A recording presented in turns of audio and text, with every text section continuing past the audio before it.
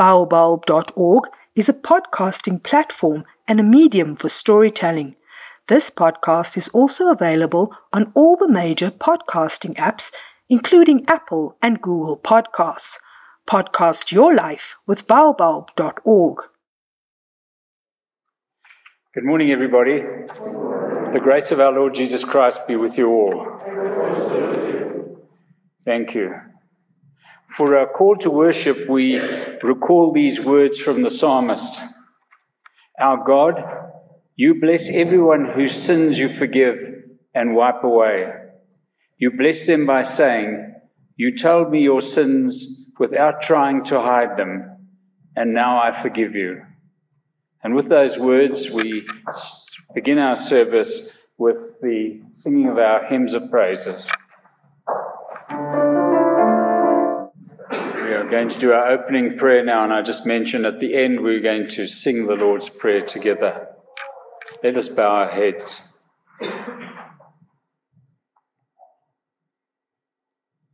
Father, as we bow our heads before you in this sacred place, we realize that we have come from many walks of life, bringing with us many needs and hopes.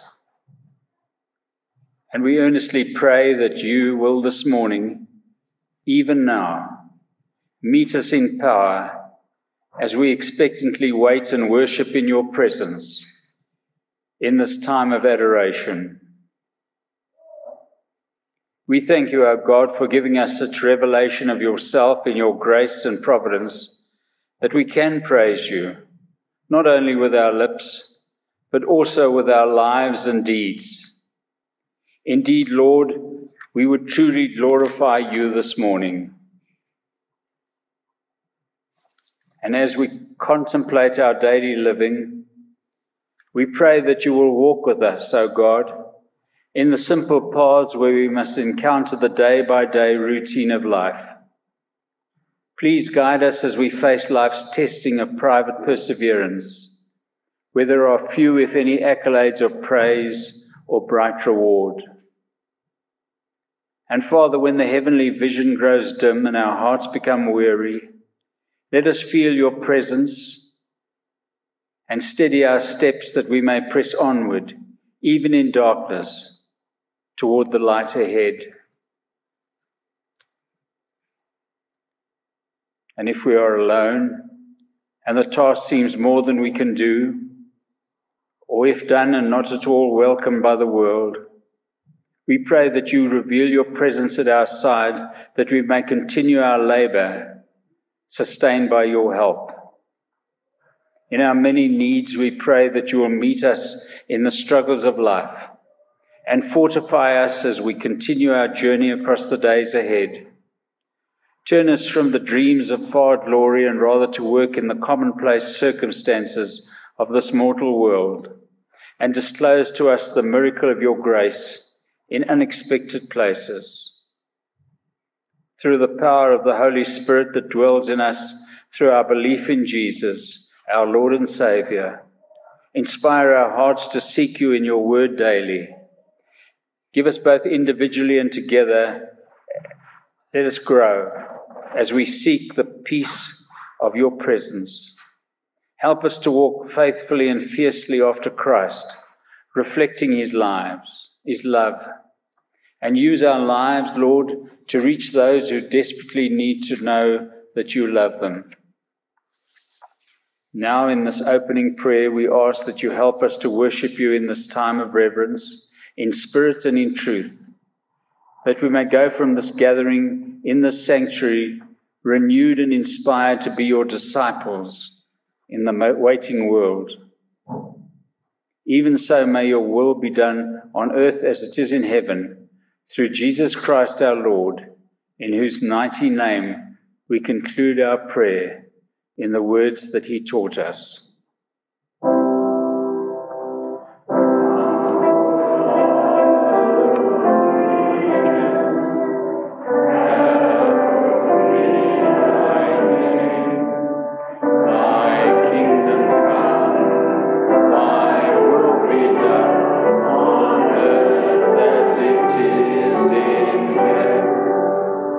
Give us this day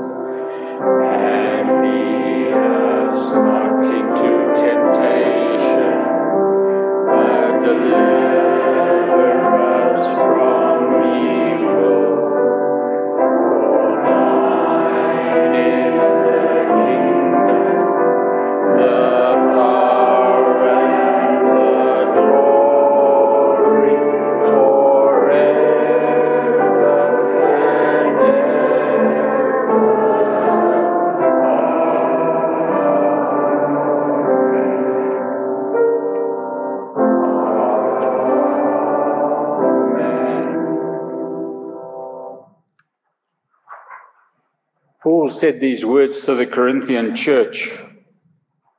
You know the grace of our Lord Jesus Christ, that though he was rich, yet for your sakes he became poor, so that you could become rich.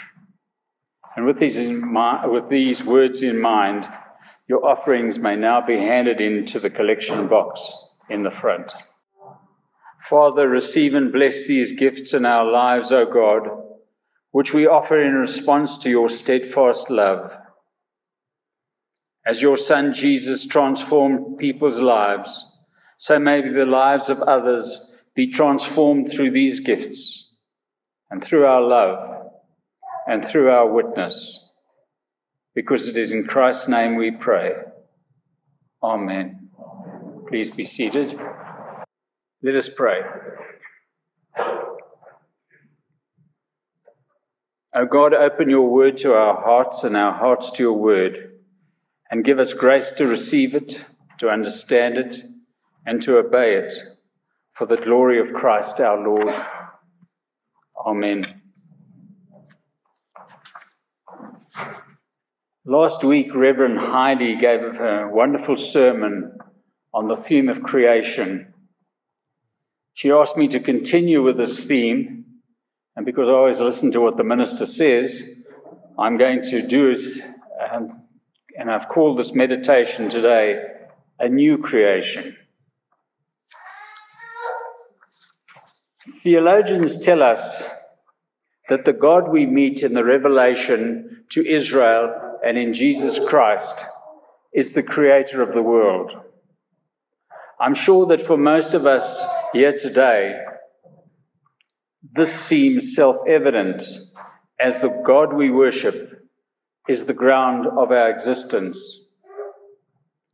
However, there can be others, and perhaps some of those that are going to listen to the podcast that will follow the service, who may feel, especially during the seemingly never-ending COVID pandemic, with its millions of deaths and countless others having to endure the virus's ravages before healing, that the world around us does not reflect God's love, but actually clashes with it. And if this is your thinking, I would put to you that when the God we meet in Revelation conflicts with the world, it is precisely because it is his own creation, but humankind has made life in the world not what God created or intended it to be. More seriously, the entire content of our Christian faith conflicts with what is daily experienced in life, in a world of sin, in a world of suffering, and in a world of death. I put to you that what we desperately need is an insistence that our Christian faith takes on again the belief that is self-evident and self-evidence in the creation story as revealed in Jesus Christ. And when we do that, the world can be corrected and incorporated into the context of a new redemptive faith. So the question that we are meditating on today is, how does Christian faith intersect with our desire for a new start, for a better and less frustrating and more successful life? In short, for a new creation to take place in our lives and in the world in general. Let me begin by saying that Christianity is at the same time the most brutally realistic and the most optimistic of perspectives on the human condition and in the way we live. From the story of our first parents in the Garden of Eden, breaking faith with their Creator and falling out of harmony with God's creation and blaming one another, right up to the time of the Apostle Paul's declaration to the Roman congregation that, quote, all of us have sinned and fallen short of God's glory, unquote. We become all too aware that there is a tragic flaw in all of us, that sin is not just an affliction of some individuals. Sin gets spread into institutions and social structures, like racism, for example, so that there really is a sense in which, as we find in the book of Exodus, that the sins of the parents are visited upon the children to the third and fourth generations. What's more, this problem of sin is something we cannot take care of ourselves, no matter what a motivational speaker might say. Paul again says to us, instead of doing what I know is right, I do wrong. What a miserable person I am. Who will rescue me from the body that is doomed to die? And it's precisely at this point that Christian faith shows itself as the most hopeful and optimistic of perspectives on the human condition. What we cannot do for ourselves, what we cannot do by ourselves, God offers us through His amazing grace and amazing love. So Paul could exclaim to the Roman church, thank God, Jesus Christ will rescue me. The one who has created us in the first place, the one who has sustained us through all our adventures and misadventures, through all our dreams and quests, has entered into our human situation to transform us from the inside out. So in one of our biblical texts, Paul says to the worldly, quarrelsome Corinthians, from now on, therefore, we regard no one from a human point of view. What Paul is telling us is that our human wisdom sees the limitations in ourselves and others. Too often we hear that he or she is too old, or too young, or too sick, or too poor, or too addicted, or he'll never be any different, or she'll always be the same. But the good news of Jesus Christ, in Paul's response to the foregoing negativity, is, and I again quote, anyone who belongs to Christ is a new person. The past is forgotten, and everything is new. Whenever people are living in Christ, a new creation, God's kingdom is breaking out right there and then. And as Paul proclaims, all this is from God, who reconciled us to himself through Christ and has given us the ministry of reconciliation. Among the various words that Scripture uses to describe Christ's transforming effect on us, reconciliation stands out in this fractured world of ours. We are pulled apart by race, by gender, by creeds, by political loyalties, and the yawning chasm between the rich and the poor that has worsened around the world during this COVID pandemic. And then there is the problem of sinfulness.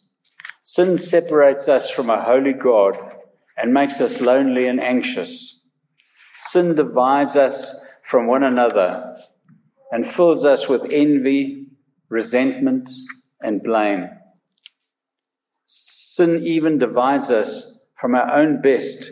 So as Paul said to the Romans, we cannot do what we want, and we become poisoned by these sinful divisions. But there is an answer. The biblical pictures of God's new creation, the peaceable kingdom of Isaiah 11, where lions and lambs will lay down together, and the wedding banquet, where strangers are gathered to the wedding feast from the alleyways. These are all pictures of reconciliation. Whenever God's new creation breaks out, it transforms individuals, groups of people, cultures, and entire environments. In my adult life, I've always had an interest in American politics and the various presidents of the United States. But don't let me begin even about my views of President Trump. But I wonder if you can recall the Watergate scandal of a few years back that ended the presidency of Richard Nixon. There was one individual by the name of Chuck Colson who was such a cold-blooded political operative in the Nixon administration that he once said that he would run over his grandmother if he had to do it to further his political goals. Colson was caught up in the Watergate scandal and was eventually sentenced to a term of imprisonment. While in prison, he had a dramatic conversion experience. And when he got out, and in complete contrast to what he was before his prison time, and by distancing himself from that experience, Chuck Colson founded the Prison Fellowship Ministry in the USA. He even wrote a best-selling book of his life conversion in prison, and ever since then has spent his time and energy advocating for the most despised members of our society, the incarcerated. That's what we could define as a new creation. One of the major problems in our world today, and which is in complete contrast to the way in which God entrusted the care of his created world to us, is how humankind has mishandled the climate. We are all too aware of the tremendous strain our exploding human population and our technological lifestyles have put on the life systems of planet Earth. And the dire need now is to bring about climate change. And in this, I fully believe that when the gospel of Jesus Christ is understood and lived out in all its fullness, entire environments can be transformed and the decline in climate checked and reversed. As an illustration, let me share with you a story from India. I'm not too sure if many of you know the name of Dr. Marion Boer. That's spelled B-O-E-H-R. She was an American Baptist ministry and a doctor who went to India and spent 35 years there in mission. Dr. Boer performed more than 30,000 surgeries. In her testimony, she said that she used to operate with one hand on the scalpel and the other holding open a medical textbook because she encountered diseases and deformities in India which no doctor had seen or been trained for in the Western world. And she had to do it all, from delivering babies to removing gallbladders to setting bones to removing cataracts. Certainly her works of mercy as a medical doctor have blessed thousands of people. But that is only the smallest part of her impact. When she arrived in the village, what was to be her home for the next 35 years, the only land she and the small group of Christians could obtain for the hospital was a barren, rocky hillside on a sun-baked exposure. Muslim village leaders made it available to the Christians because it was no good for anything. The first thing Dr. Boer and her friends did was to plant dozens of small trees, which they watered every day by hand. Then they built a small clinic building where the trees they planted would someday give some shade. The trees and the hospital grew together. The trees, with their roots going deep into the water table, brought up moisture which the trees generated into the air as they respired, creating a human microclimate in that and the village. And in that microclimate, the Christian community was able to plant gardens in the new soil to feed themselves and their many patients and guests. Today, the hospital compound is the coolest, most beautiful spot for miles around. That from a dry, barren spot. Since Dr. Boer's retirement, the entire operation is run by Indian Christians, doctors, nurses, technicians, administrators, and gardeners, and it is now an outpost of a new creation, a transformed human and natural ecosystem which is blooming on an Indian hilltop. So that's my theme for today. Paul's stirring proclamation that if anyone be in Christ, there is a new creation. Maybe its full extent is still out there in the future, but we can begin to see it now. So I urge you to look around, look among us, look within, and believe it. This is a new start to a new creation that is most real. Amen. Thank you for listening to this Spudcaster podcast. Don't forget to like, share, and subscribe.